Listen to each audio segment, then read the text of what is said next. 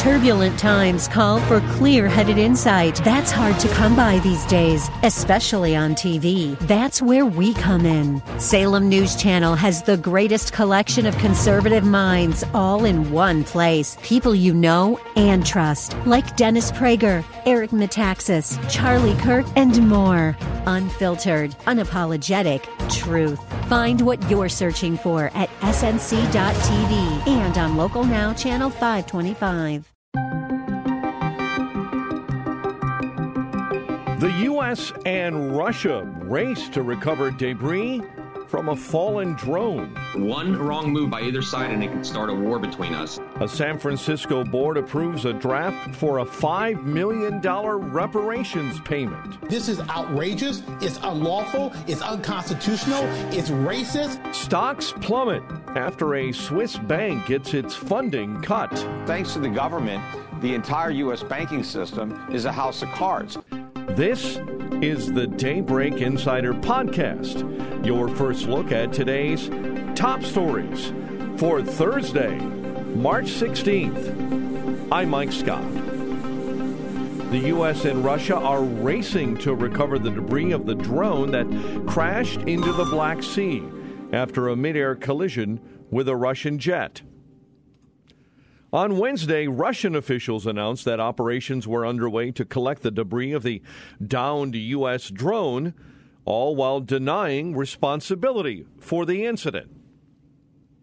Defense Secretary Lloyd Austin addressed the event that led to the downing of the U.S. drone. Russian aircraft again engaged in dangerous, reckless, and unprofessional practices on Tuesday in international airspace over the Black Sea. Two Russian jets dumped fuel on an unmanned U.S. MQ-9 aircraft conducting routine operations in international airspace. And one Russian jet intercepted and hit our MQ-9 aircraft, resulting in a crash. This hazardous episode is a part of a pattern of aggressive and risky and unsafe actions by Russian pilots in international airspace. So make no mistake, the United States will continue to fly and to operate wherever international law allows. And it is incumbent upon Russia to operate its military aircraft in a safe and professional manner. Coordinator for Strategic Communications at the National Security Agency, John Kirby, explained that while it's not uncommon for Russia to try and bully other aircraft in international waters, this one was different in how reckless it was. It is not uncommon, Amr, for there to be intercepts by Russian aircraft of U.S. aircraft over the Black Sea. Even in recent weeks, there have been other intercepts. But this one obviously is noteworthy because of how unsafe and unprofessional it was, indeed reckless that it was, and causing the downing of one of our aircraft. So it's unique in that regard. Russia has denied that aircraft touched one another and accused the U.S. of unnecessarily escalating the issue.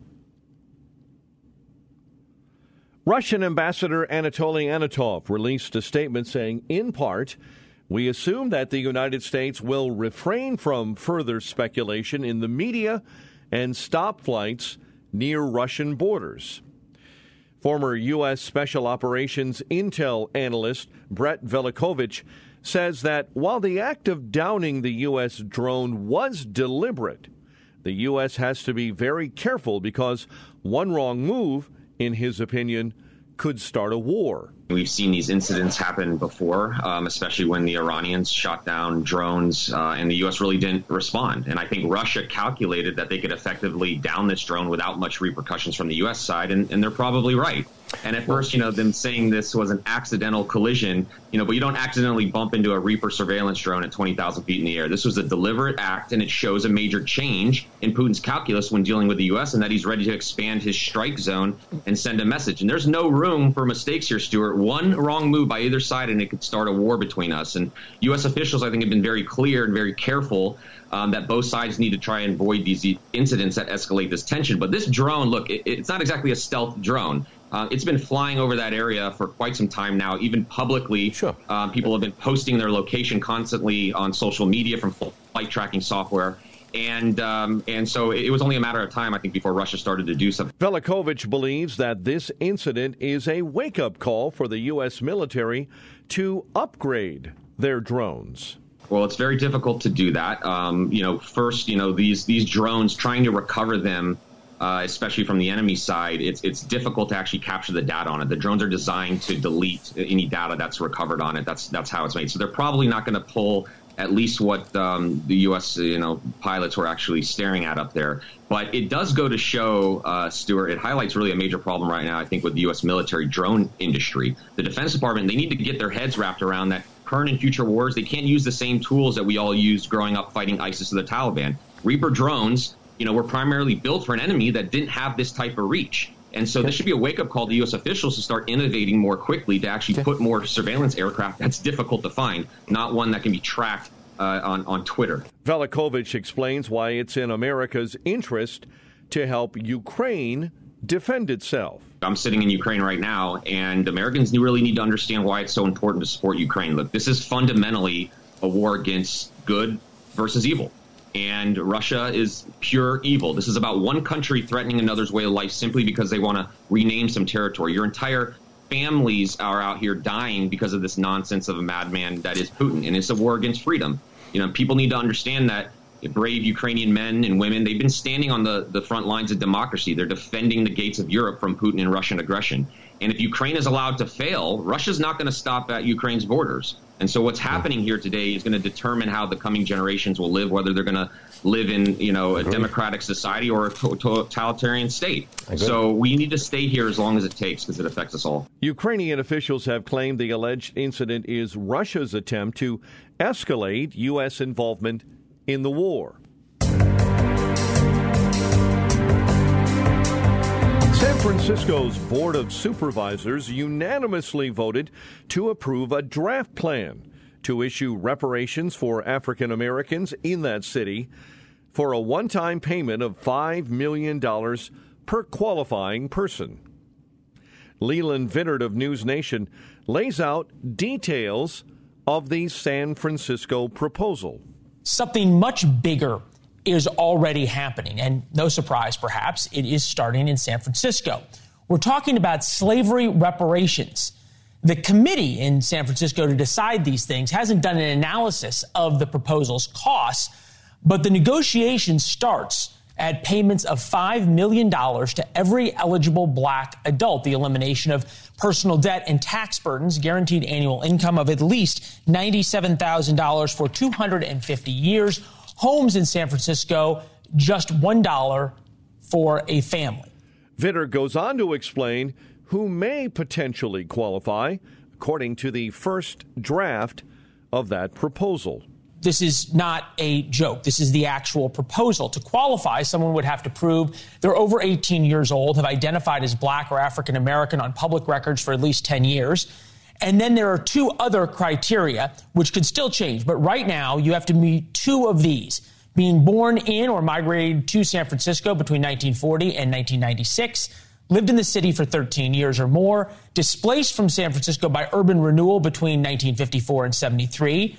You could be the descendant of someone who was displaced between 54 and 73, being a person incarcerated by the war on drugs, the descendant of someone who was incarcerated by the war on drugs, attending the city's public schools before they were fully desegregated, or descending from a person who was a U.S. slave before 1865. However, while the board has accepted the draft, it does not mean that the board will ultimately approve of the proposal.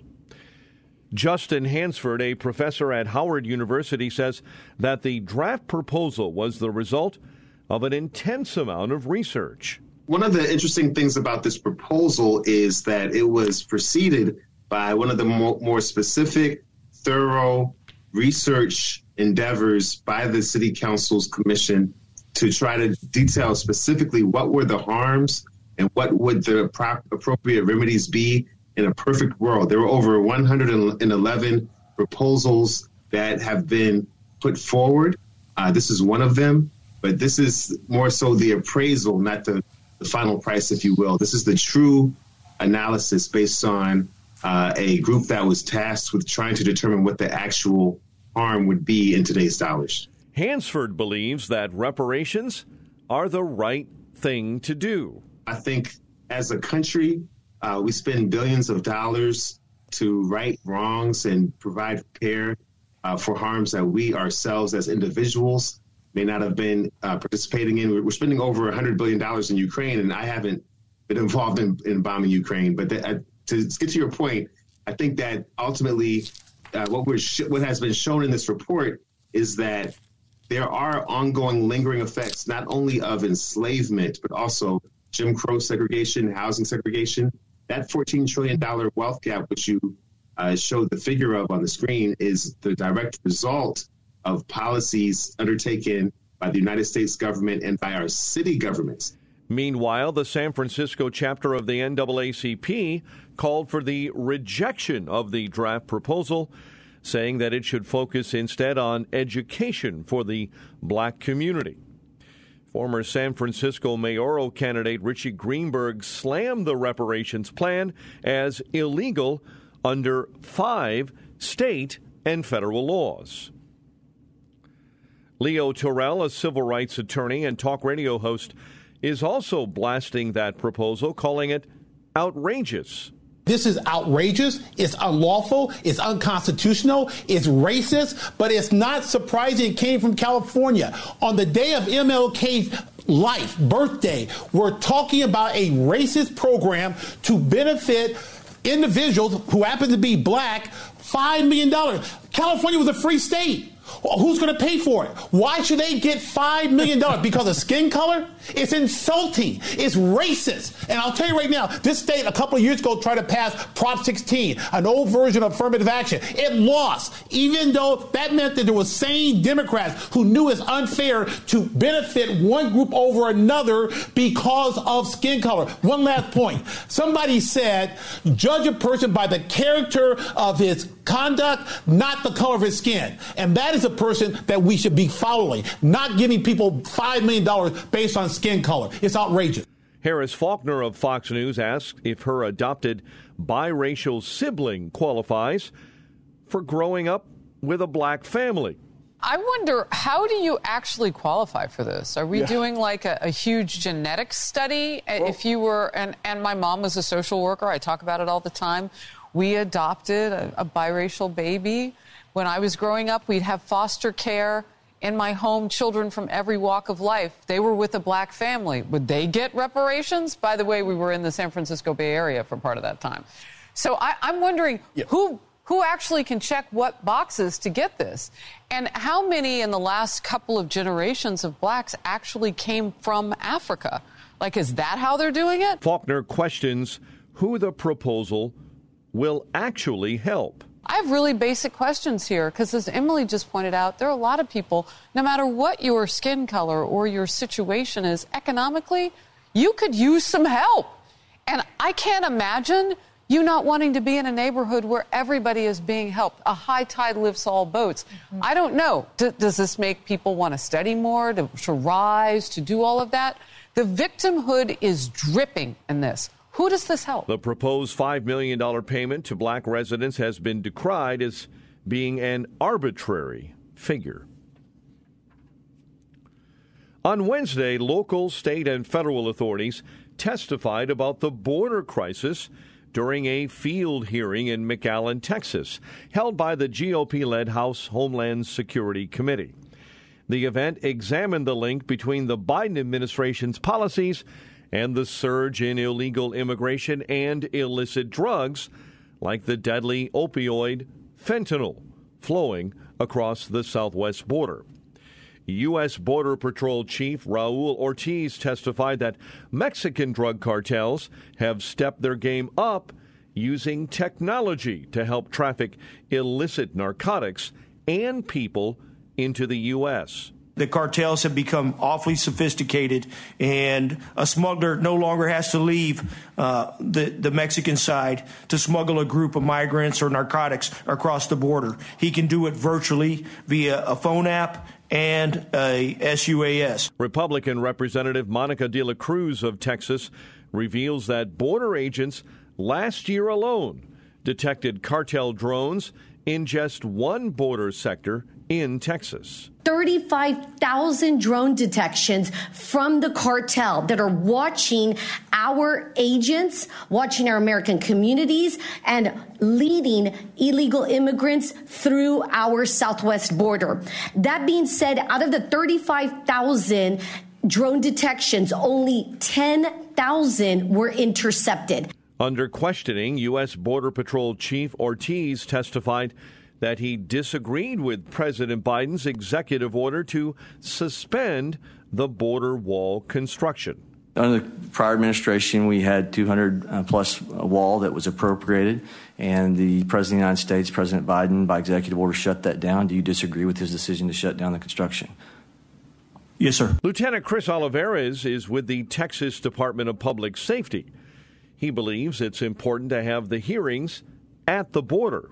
It really shines light, exposes the reality of the situation at the border, and also the extreme difficulties and challenges that law enforcement face that work on the border, as well as business owners, ranchers, those that live in border communities get to see firsthand what's really taking place at the border. So having these hearings is very important to border security. It's very important in getting the reality out of the situation.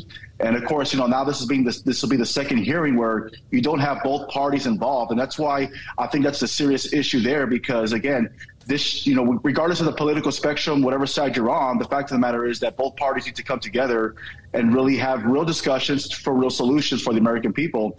And I think by not having those discussions or not having both parties involved, the American people are starting to realize, or under the assumption that they simply don't care what's happening at the border right now, and they want to ignore the current situation. Olivares goes on to say that it's imperative that Republicans and Democrats come together to create solutions for the American people. We want some solutions. We're 2 years into this current situation now. At the state level, we've dedicated every single tool and resources that we have, especially state funding, to this Operation Lone Star, when Governor Abbott launched it, in March of 2021. So again, we'll continue moving forward. Of course, we have to do what we can to protect, Texans, and also protect the country from drugs and criminals that are coming across the border. But again, it is frustrating. It's going to be challenging to have a real solution if you don't get both parties involved, where they can come together and actually agree on something. Of course, now with the lifting of Title 42 in May, we're still waiting to see what's going to be put in place on top of that. And if we don't have something in place, we're going to see what we saw in El Paso on Sunday. So we have to have something in place. We got to have an effective, policy or strategy to help stem that flow and try to get this border situation resolved. So far, Democrats on the House Homeland Security Committee have refused to participate in the hearings, alleging that the GOP is only looking to score political points.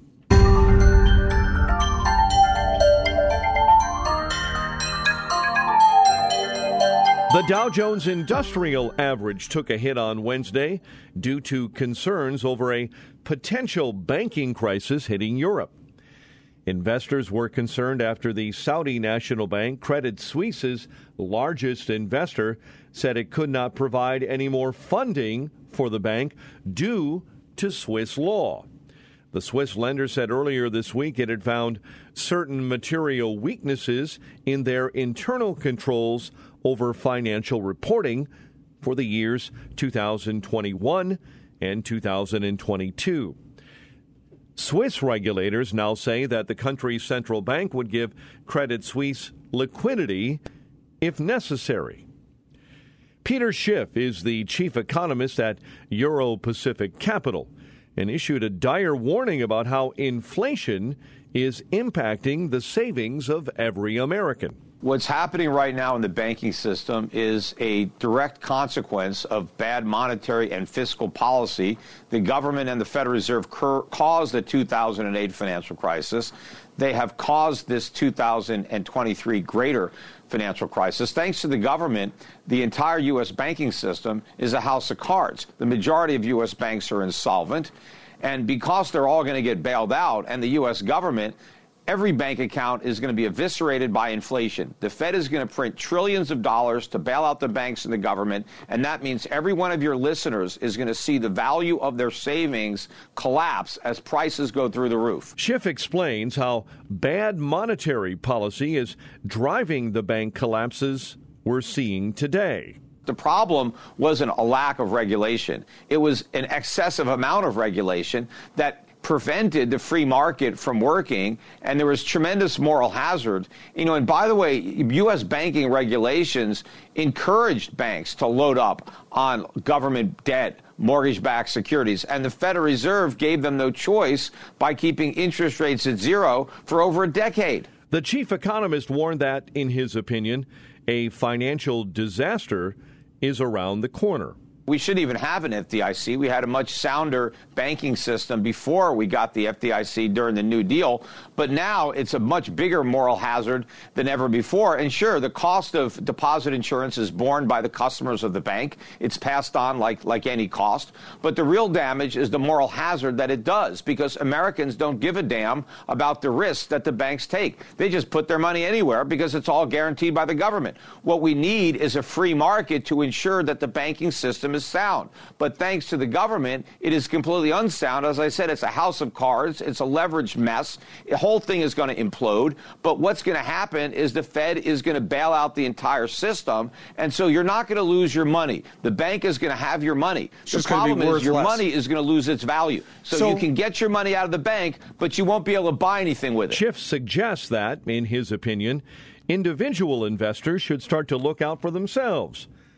Perhaps invest even in gold. Don't leave much money in the bank. I mean, take it out, buy yourself some gold, silver, do something. But you're going to lose dramatically if you have cash. If you have a deposit in a bank, it doesn't matter if the government insures it or not. They don't insure you against inflation. In fact, they have to create inflation to bail out everybody else. But at this point, it's too late to do the right thing. I mean, they should have done the right thing 20 years ago, 12 years ago. I don't see any precedent in the U.S. government doing the right thing. Every time they get a chance, they do the wrong thing, and that includes the Federal Reserve. So you've got to protect yourself from this incompetence. I mean, the majority of Americans, as I said, are going to get wiped out by inflation. In recent days, a crisis in the financial sector has centered around regional banks such as Silicon Valley Bank and Signature Bank New York. Both collapsed. Both were casualties of poor management in the face of 8 interest rate hikes by the Federal Reserve in the last 12 months. America's consumers trimmed their spending last month following a buying binge in January. Daybreak Insider's Rich Thomason is tracking the money. The government reports retail sales slipped 0.4% after jumping a revised 3.2% in January, helped by an increase in auto sales. Retail sales were down in November and December, the crucial holiday period. The February retail sales figure was dragged lower by a 1.8% drop in auto sales, as well as declines in restaurants and stores selling furniture and clothing. Rich Thomason reporting. Across the U.S., hundreds of thousands of nursing home residents are locked in a wretched bind. Driven into poverty, forced to hand over all income, and left to live on a stipend as low as $30 a month. There's been no increase by Congress on how much a nursing home resident can receive for their personal needs allowance in decades. Daybreak Insider's Lisa Dwyer is taking a look at this important story.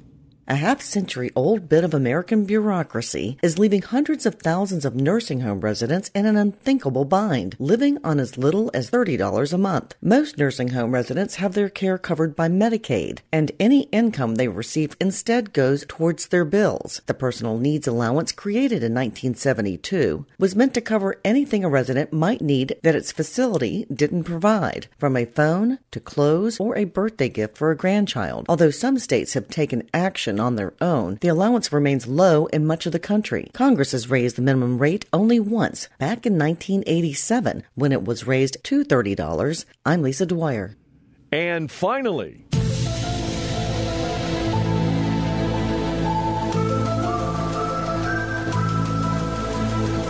According to a draft report released by the Pentagon, aliens could already be visiting our solar system along with a mothership hanging around in our universe. Physicist and Harvard professor Avi Loeb says there's a possibility humans aren't the only civilization in the universe. Loeb teamed up with the Pentagon office that investigates unidentified aerial phenomenon, and they released this draft report that indicates it is possible that alien ships have already visited our solar system. Specifically, Loeb thinks the first interstellar object spotted passing through our solar system in 2017 that was given the name Oumuamua could be an extraterrestrial mothership. Loeb says Oumuamua didn't have the characteristics you'd find in meteors or other known objects. He says the mothership could have released smaller ships or probes to study our solar system after spending a long time to get here.